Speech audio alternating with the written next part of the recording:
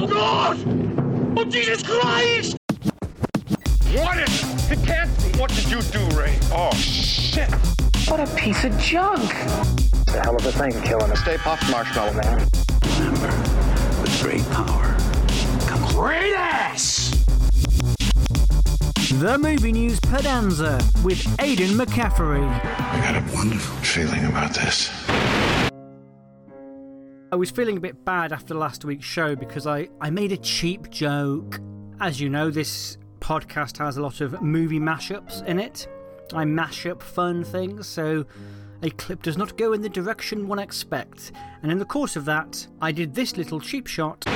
For one chance, just one chance, to come back here and tell our enemies that they may take our lives, but they'll never take our freedom! So you're the Jew hunter.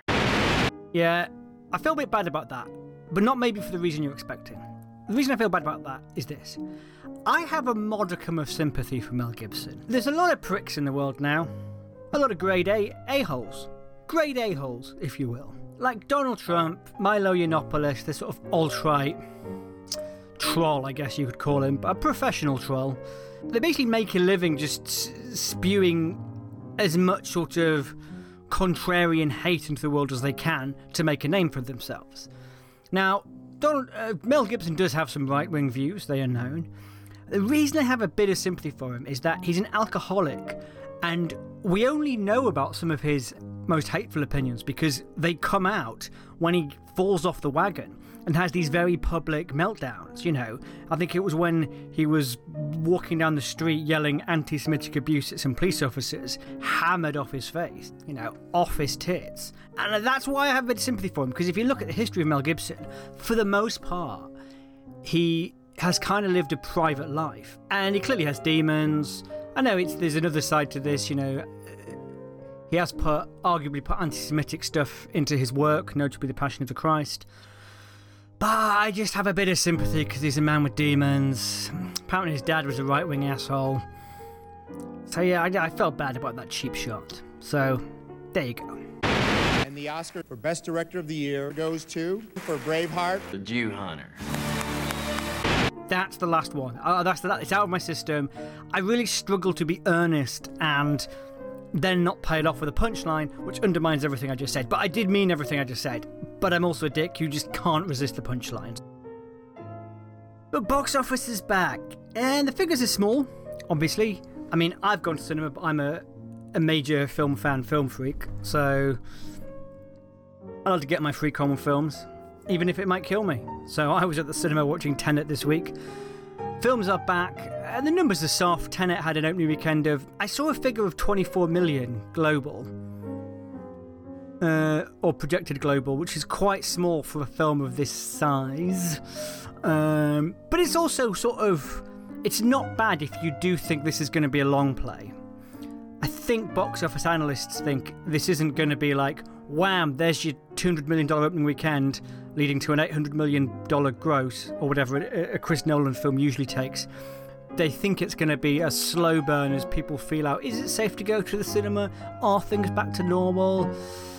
Am I going to die from watching the new X-Men film? I said this before I saw Tenet, and I still think this is my opinion having seen it. I'm not sure if Tenet is the right film to test people's interest in going to cinema. Yes, it's a big Christopher Nolan film, but it's not a 4-quadrant film like James Bond or Harry Potter, or maybe not Harry Potter, like James Bond or Titanic or something, where just everyone will go and see it. Like old people, young people, hermaphrodites, dogs, ghosts, anthropomorphic, juice jugs, all quadrants. Everyone goes and sees a James Bond film. My reason post seeing it that I think maybe it's not the right film is it's quite complicated to follow, and it's not Nolan's best film. It's very impressive. It's got some great bits in it. I definitely would recommend you see it. But I think the general cinema-goer audience might find it a bit baffling. I mean, Inception, it's very like Inception. Inception on first viewing, it does appear convoluted and complicated, but it felt like there was enough action interspersed throughout for it to be entertaining throughout. Whereas Tenet is a bit more like, Here's an hour of complicated exposition shoved down your throat. And then you can have some action. So it'll be interesting to see whether the masses, capital T, capital M, will take to this one, especially in these difficult times. Give me the gun, David. If you kill him, he will become more powerful than you can possibly imagine. Oh, God! Oh, God! There were some other films out. New Mutants came out in America this weekend and had a $3 million opening day, heading to about $7 million opening weekend. Very soft numbers, marshmallow soft numbers. But it sort of suggests people are heading back to the cinema. It's actually worth noting the last weekend of August in America is like if an Avengers film opening in May is Scrooge McDuck diving into his pool of coins, then the last weekend of August is your kid optimistically shaking his piggy bank and then a coin coming out, and it's not even a coin you can spend in this country. It's like a euro that you got when you were in France, and M&S Bureau de Change won't change it because it's too small a number. They'll only take anything 5 euros above. That's what we're looking at any given year with the last weekend of August, box office wise. So basically what I'm saying is, these figures, when you put all of that into context, COVID-19, graveyard shift of box office, weekend, sort of not bad. Unhinged, the Russell Crowe thriller, came out the week before, and that took about 4 million. Again, 4 million in these here times, in plague times, and at the end of August, for a thriller that looks fairly generic. It ain't bad, I don't think. And we know when the Black Plague hit, if they sold 10 copies of the Canterbury Tales that weekend, or whatever the 14th century equivalent was, I reckon they'd have been pretty chuffed. Especially as the printing press hadn't been invented by that point. They would have been like, God damn it, this is a miracle. Other box office news, we're celebrating piddly little $4 million openings for bland Russell Crowe thrillers. The Chinese blockbuster The 800, according to Box Office Guru, has broken the 2020 box office record for the highest gross from a single market. They grossed $207 million in China after only 1 week of playing previews. The old record for this was Bad Boys for Life. That's the highest grossing film in one territory up until The 800. Bad Boys for Life took $204 million in North America, but that was after 9 weeks of play. So, there is a blockbuster has opened in China, and everyone's rushed to see it, and it's taken big-ass money. It has taken some serious yen. That shit is yened up to the eyeballs. I mean, you could look at China as the future. I don't just mean that in a sort of the decline of Western civilization terms, although I also do mean it in those terms. Because China got it first, old COVID-19. They were in it before it was cool. They got the first EP before everyone rushed out for the album. And they're on top of it more than we are. Their cinema seems back to normal, so if you take China as the future, then in 3 months' time, cinema will be fine, we'll all be watching No Time to Die, and all be living under an oppressive autocracy. Guys, I'll take a bit of oppressive, if it means I can shovel some popcorn into my face while Daniel Craig looks emotionally tortured while checking his cufflinks. Just a drink. Milkshake! I'm not stirred. California Governor Gavin Newsom has announced when cinemas can reopen. Basically, they're doing this sort of weird tiered system whereby counties will be assigned a colour based on case rate and positivity rate, and the colour will determine how your business can operate in your county. So basically, if LA is at 13% daily case, this is as being reported by Variety and /Film. If Los Angeles is at a 13% daily new cases per 100,000 people, they would need to get it to less than 8% of daily new cases per 100,000 people to reopen theatres. And San Francisco and San Diego currently meet the requirements to be in the red tier, so movie theatres in those counties would be allowed to reopen at just 25% capacity. It all seems very complicated, doesn't it? Theatres in orange tier counties can open with a capacity at either 50% or 200 people, so if you live in Orange County, you can have 50%. That's a bit of a California geography joke for you there. Don't laugh! And the yellow tier can be limited to 20%. Don't know what to make of that. I mean, it's a plan. We all need plans. It's better to have a plan than not have a plan. Just ask Stalin. He had 5-year plans. And it was horrible. Loads of people died. I don't know why I mentioned that. Blumhouse Productions. This is the horror house. Although they do produce things that aren't horror. They're rebooting The Thing, the John Carpenter horror classic, with John Carpenter involved. I like that. Just to ease off the WTFs that are going to come back to the news of the reboot. They're like, it's alright, Carpenter's involved, people. It's all fine. Like, we're rebooting Romeo and Juliet, but don't worry.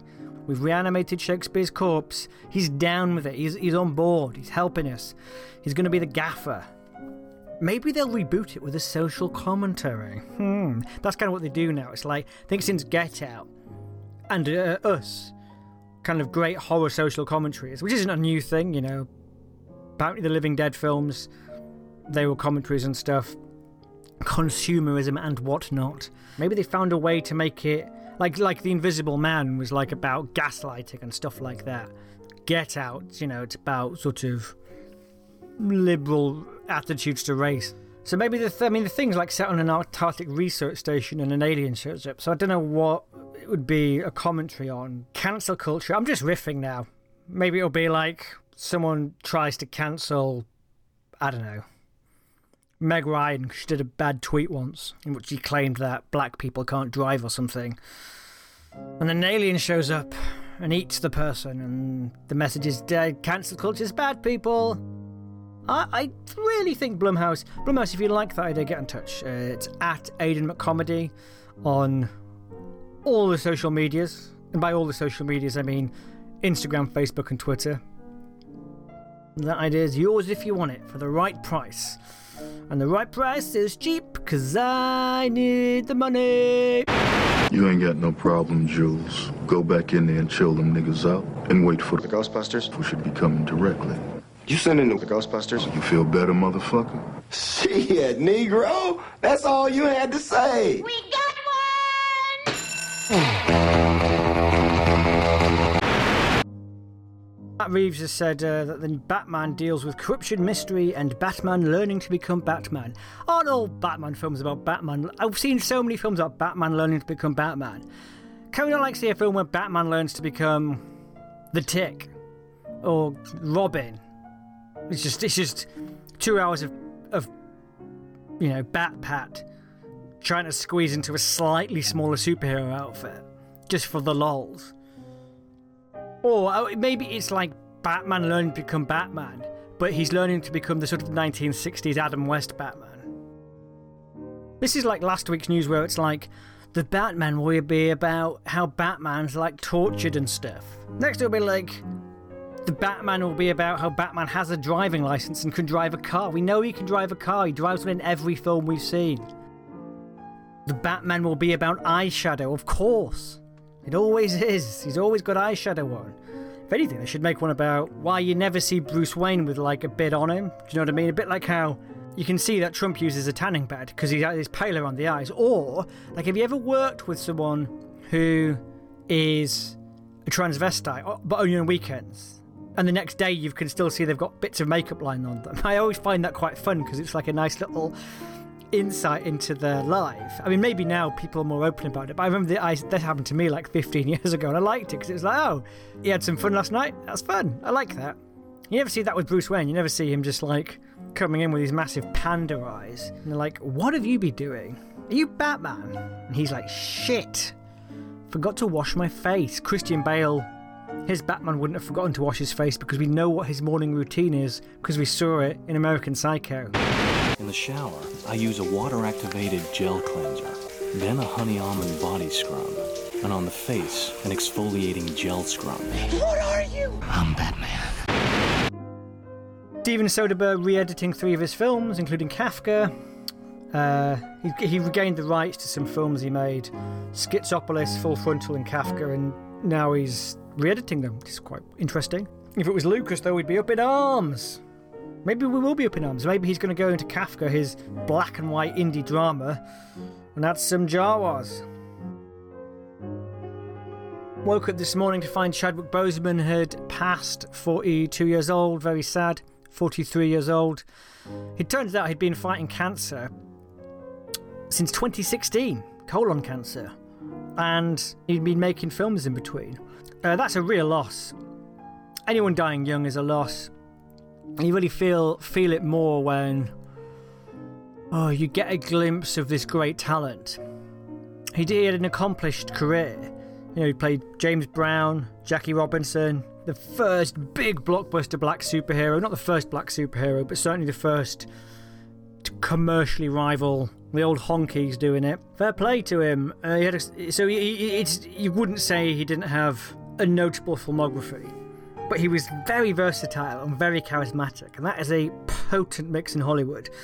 God knows what he would have gone on to do. It reminds me when Heath Ledger died. He'd only just started to get that glimpse of what he was. That 1-2 punch of Brokeback Mountain and The Dark Knight. And it's like, God, is this guy the new Brando or something? And then, sadly, he was taken away. Similar feelings about Boseman. He was a bit older, but still very young. It's difficult being earnest on this podcast. I don't like being earnest. I don't like being I don't like form. I'm trying to kick form in the a-hole on this podcast. That's why I don't really introduce myself. I mean, this is the first episode where I've actually said the title of the show at the beginning, because I'm trying to dispense with form. I'm an art school graduate. Fuck you, form.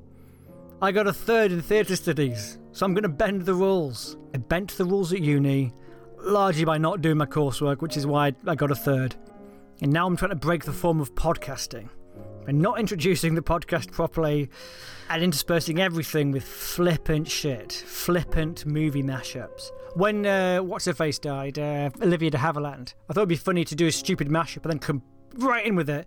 So Olivia Havilland's died after you've just done some silly mashup of like Gone with the Wind and Star Wars. But it's kind of okay to be a little bit flippant, a little bit naughty, maybe when someone dies at the grand old age of 104 like Havilland did. But he can't really do it when they're 42. He's young. It's tragic. Anyway, last week's question. We'll just get back into silliness. I'll just flag it up like this. Silliness is coming now. In 3, 2, 1. Last week's big question was, would you rather gain weight for a role, a la Bobby De Niro in Raging Bull, or shed the old pounds, like Christian Bale in The Machinist, or Michael Fassbender in Hunger? And we got some responses. At Steve of the Dead Zero says, he'd put on weight because then you get an Oscar. That's a good point, because not only did Christian Bale and Fassbender not get Oscars for their respective films, The Machinist and Hunger, weren't even bloody nominated. Whereas Bobby De Niro, piling on the pounds, won his 2nd Oscar for Raging Bull, which I think is a classic sign of America rewarding weight gain, but not weight loss. We also had a response from @ThemGuidedMissiles, who says, put on weight, obs. I remember when Ralph Fiennes was interviewed about putting on a paunch for Schindler's List. He said he mainly did it by drinking lots of Guinness, which sounds great. I do that anyway. Open bracket, although Guinness, despite its dense texture, is in fact lower in calories than most lagers. Close bracket. Guys, that's what I want. I want your opinion on the question and a fact thrown in. That was both mildly amusing and educational. And I'm hoping that's what this podcast is. When I started, it was like I was hoping it would be fucking hilarious and informing. But looking at the pod stats on Anchor, which makes this podcast, mildly amusing would be a win at this point, people. This week's big question is, which dramatic reconstruction of an emergency incident from the 90s Michael Burke show 999 would you like to see adapted as a film? Responses to @AidenMcComedy, available on Twitter, Instagram and Facebook. Check all those things. I need the dopamine hit, guys. At me. I like the ping. Sends a little joy to my brain. And even more joy to the tip of my penis. So, which dramatic reconstruction of an emergency services incident from the 90s TV show 999, as presented by Michael Burke, would you like to see adapted into a film? I remember one that was terrifying, where some people went like caving. This is where you think you go down a stream into a cave, but I think they maybe went snorkeling when they were in there, and someone went below the surface, but when they came up they were in like a sort of little alcove within like separate cave within the system, and they weren't sure how to get down and get back out again, and they had very little air. And this was before even the Nokia 5210 existed, and they weren't a yuppie, so they didn't have one of those like phones the size of a golf caddy cart with them. So they were seemingly fucked, and it freaked me out as a child. So I think they should make that. They should make that into like a sort of B-movie, like, God, imagine if this happened to you film, like that shark one starring Blake Lively. It should just be Blake Lively in the cave in the alcove, and it'll be a bit like that Ryan Reynolds film where he's buried. I think it's called Buried. That's her husband, incidentally. They like their little sort of B-movie thriller things like that. And I'll just be in the cave thinking, fuck, what am I going to do for like 90 minutes? So yeah, let me know which 999 incident you'd like to see adapted as a Hollywood film. All right, Mr. DeMille, I'm ready for my milkshake. I love the smell of milkshake in the morning. I'm going to make him a milkshake. They can't refuse.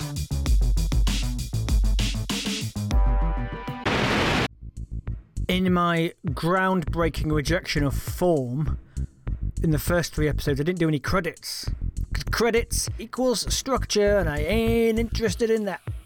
But actually, other people have helped me make this podcast, so I kind of should credit them, really, because otherwise I'm just being a dick. A creative genius dick, but a dick nonetheless. So thank you to Anchor, who released this podcast. For the music, Mon Placer and their song Garage, which is our outro music. The music behind the title sequence is Temples by Six Umbrellas, and Philippe Sarro, who's the pianist who's playing back on the G-string piano. Someone thought that was me. Someone said, oh, that you playing the piano? Obviously not. I have a keytar, and I can only play it one-handed. I can't play back on the G. And I got that music off the Free Music Archive on the internet, which is a very useful website if you have ideas but no financial resources like myself. And that's the end of the episode. Thanks for listening. Goodbye. And the Oscar goes to Mel Gibson for Braveheart. And there is proof that I can behave.